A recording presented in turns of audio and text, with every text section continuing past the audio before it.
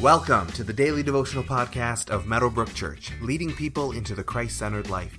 For more information about who we are, find us online at www.meadowbrook.ca.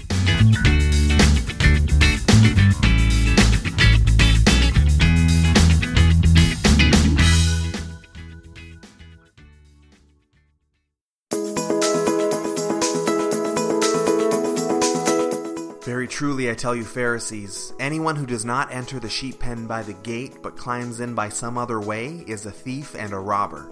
The one who enters by the gate is the shepherd of the sheep.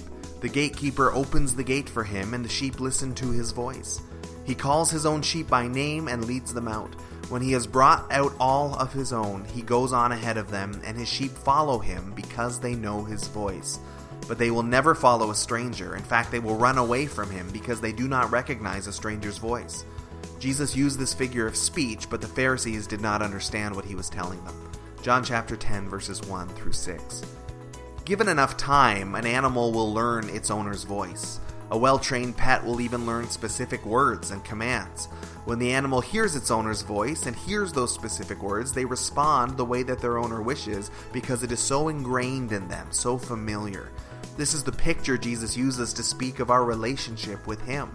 He's beginning to use the metaphor of the shepherd and the sheep, one of the most popular pictures of Jesus that he'll unpack in John chapter 10.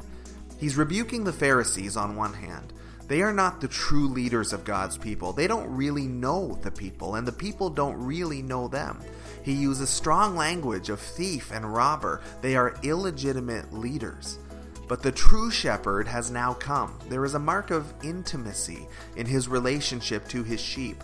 He knows his own by name. He calls out to them. He leads them, and they follow him. They follow because they know his voice. They follow because they trust him.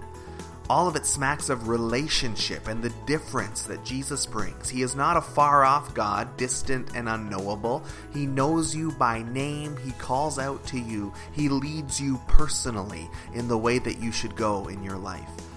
And just like with your own pet, the connection grows over time. How do we hear his voice? Well, an easy answer is through practice. It gets easier. It gets more familiar the more time you spend with him. And just like the best way for a puppy to get familiar with your voice is just by spending lots of time together, the best way to get familiar with Jesus is by spending lots of time with him.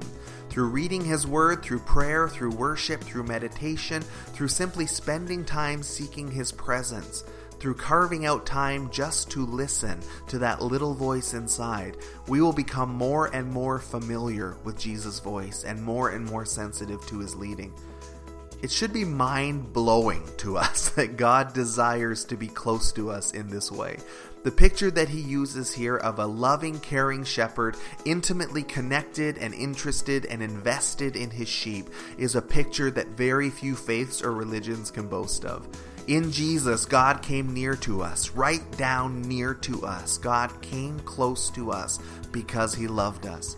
He has come close enough that we can know him personally, know his voice personally, and follow him as he personally leads us in our lives.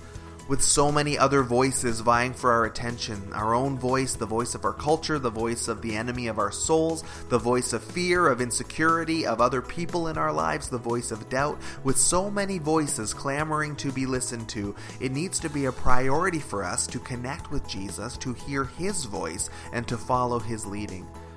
Today, just take some time to be quiet, really quiet, whatever way and in whatever place that you feel close to God. Just be quiet for a while, and in the quietness, ask him to speak clearly. It will likely not be an audible voice, and maybe nothing overly spiritual happens, but write down any thoughts, any impressions that come to mind, any ideas, any insights, any light bulbs that come to you in those moments. This often is how he speaks to us, and as we start to pay attention to these little things, we will get more and more familiar of the voice of the one who calls us to follow him.